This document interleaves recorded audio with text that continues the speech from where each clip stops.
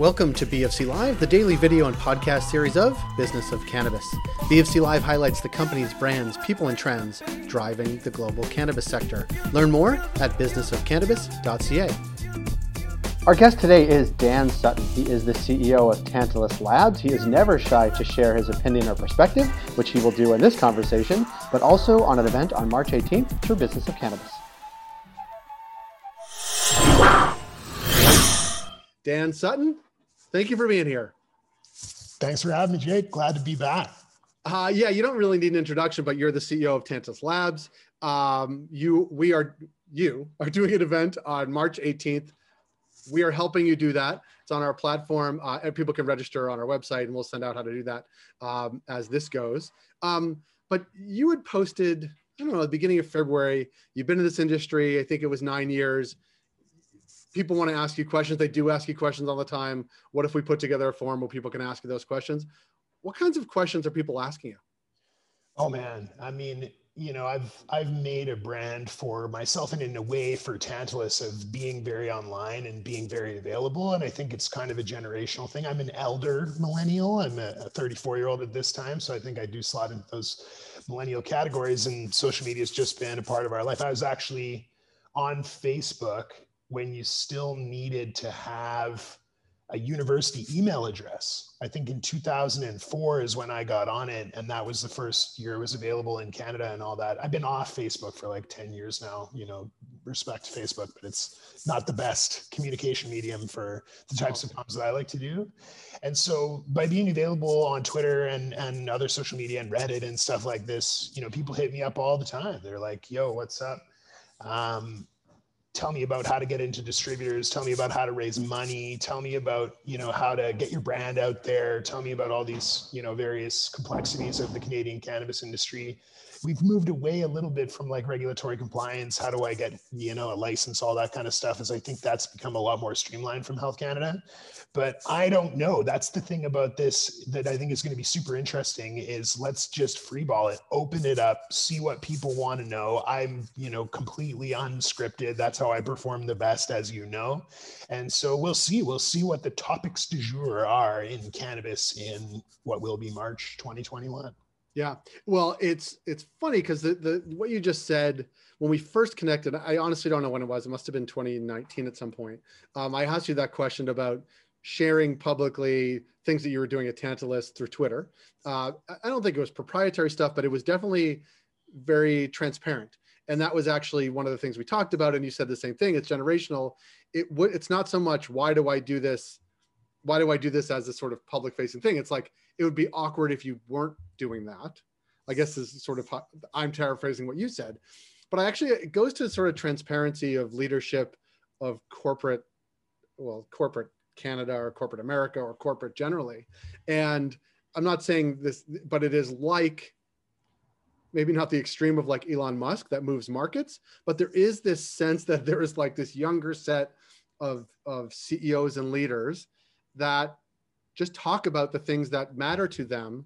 And I think I'm going to butcher this guy's name, Dan Price, I think is his name. He's a CEO in California that, nobody makes over whatever it was and didn't fire anybody during COVID, like all those things, and talks about it really publicly, how, he pays his people and all that.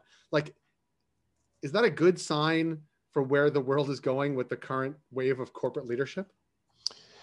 I think it is. I mean, I've been inspired by people that have been really transparent with me through trials and tribulations. At the outset of our cultivation licensing process, we had a really instructive call with Dr. Shane Morris, who really helped my QA team understand, like, you can push back on Health Canada, you can ask them to demonstrate risk.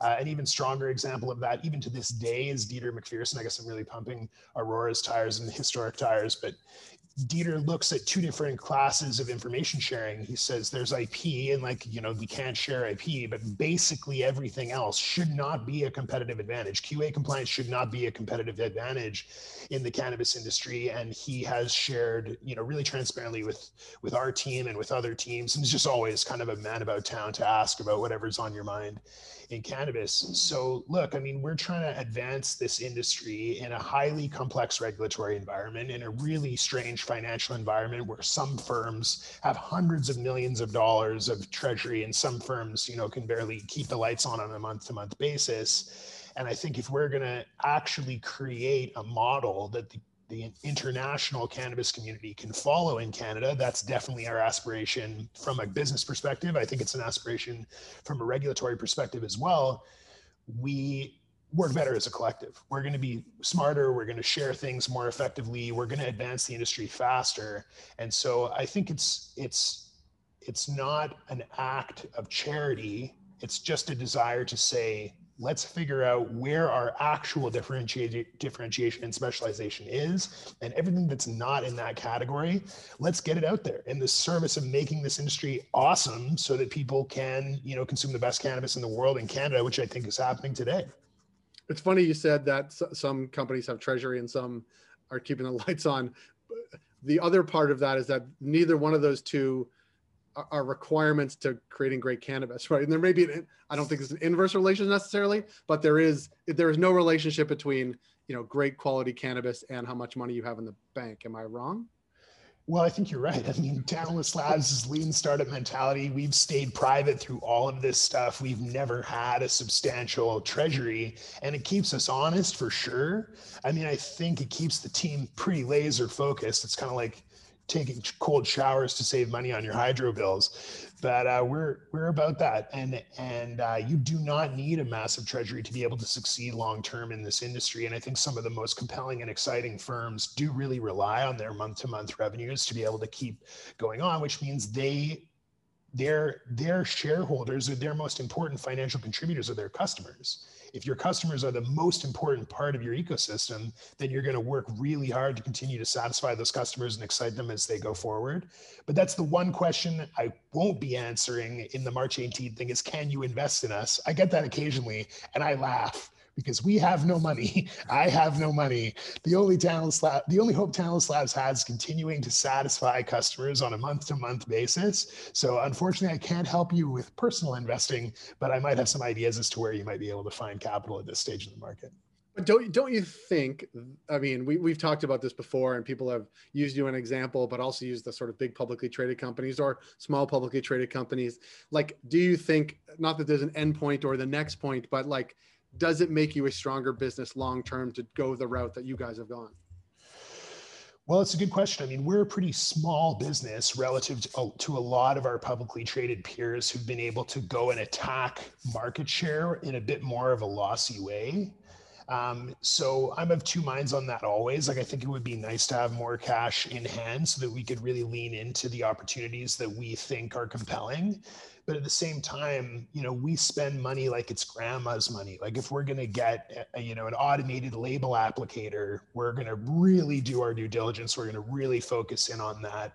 It means our team is smaller. We don't have, tons of hordes of people that are inefficient or are, doing 5 hours worth of work a day instead of 8. And so from that perspective, it's really great from the Tantalus Labs employee group, because all of them know that they've earned their place. All of them know that it's a really special place to work. And, we have 65 employees up and down our entire supply chain and territory managers across the country.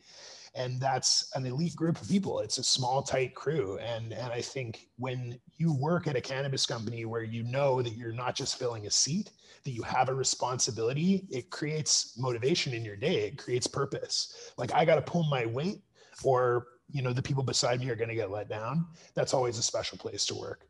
So we're stuck in it, for the time being. Who knows? Maybe one day we will go public and try to raise a bunch of money to be able to go and spread our influence a bit wider. But for the time being, lean and mean, keep it tight. That's the way to build anything successfully over the long term. Well, you're not spending a ton of money on your office decor behind you. This is the white wall. There's holes in it. I see that. It's a good show. It's very on brand. Right for this right now, for the conversation we're having. One last thing. So I was looking back on sort of Business of Cannabis for 2020, and it was actually, I think it was this week last year that we actually connected as we were going into lockdown. You had posted you were advocating for the cannabis industry basically be treated like everybody else, whether it be sort of from Farm Credit Canada, I think it's called, or what ended up being like CERB and the wage subsidy. And I think, aside from how retail is being treated, a whole variety of ways and weird ways, but like, what have you thought about or seen since then as the industry has been treated as it relates to sort of either COVID relief or just in general? Like, has it improved, or is it not even an issue anymore?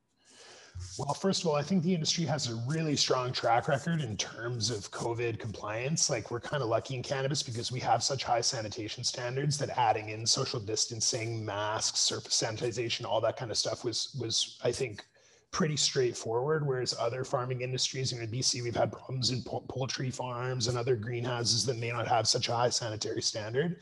So I think, cannabis is representing well for how to protect its employees from on-site transmission and those kinds of things. We have seen some positive forward momentum with Farm Credit Canada specifically, and with other government financing groups that are saying, hey, the cannabis industry is really in a fragile state. It's in its infancy here. And if we decimate, the smaller firms that don't have access to the financial resources that they need in this, we have seen political traction on that front, all the way up to the finance ministry and CRA and all these groups who have been flexible and functional for the cannabis industry, I think, for sure. Now, the caveat to that, I think, is the large banks. Tantalus Labs is now a long-standing, you mentioned I've been in the business for 9 years. Well, we've been selling in cannabis for 2 years. We have consistent financials, we're EBITDA positive, all of that kind of stuff. And we still just have a checking account. Like there's no lines of credit, there's no Visa, there's no nothing. And I think that that's kind of a function of some of the larger banks getting involved with, at sort of peak excitement, the larger LPs, and then not really seeing returns or valid security on those deals.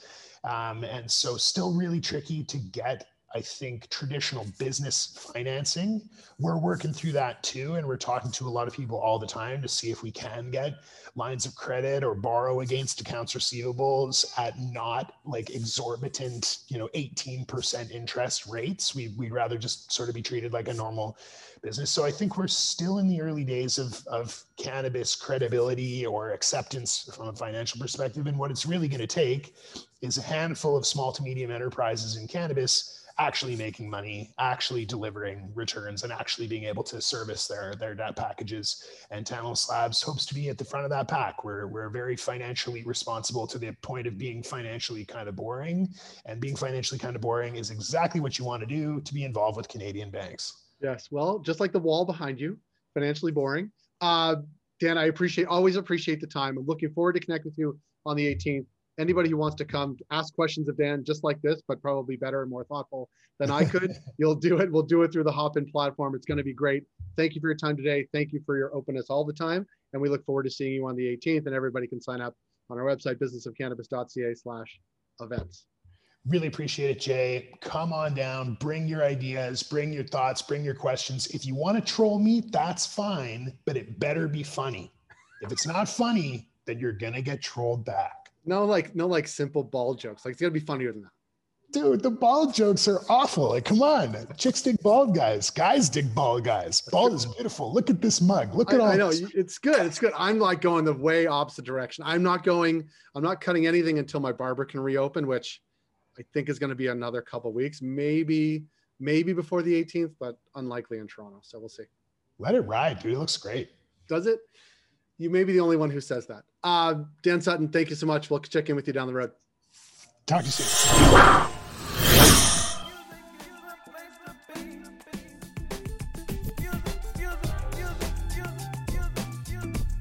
Thank you for joining us on B of C Live today. We're able to do what we do thanks to our ongoing partners, including Cannabis at Work, Cannabis Benchmarks, CanDelta, Headset, Gallagher, and Torque & Mains.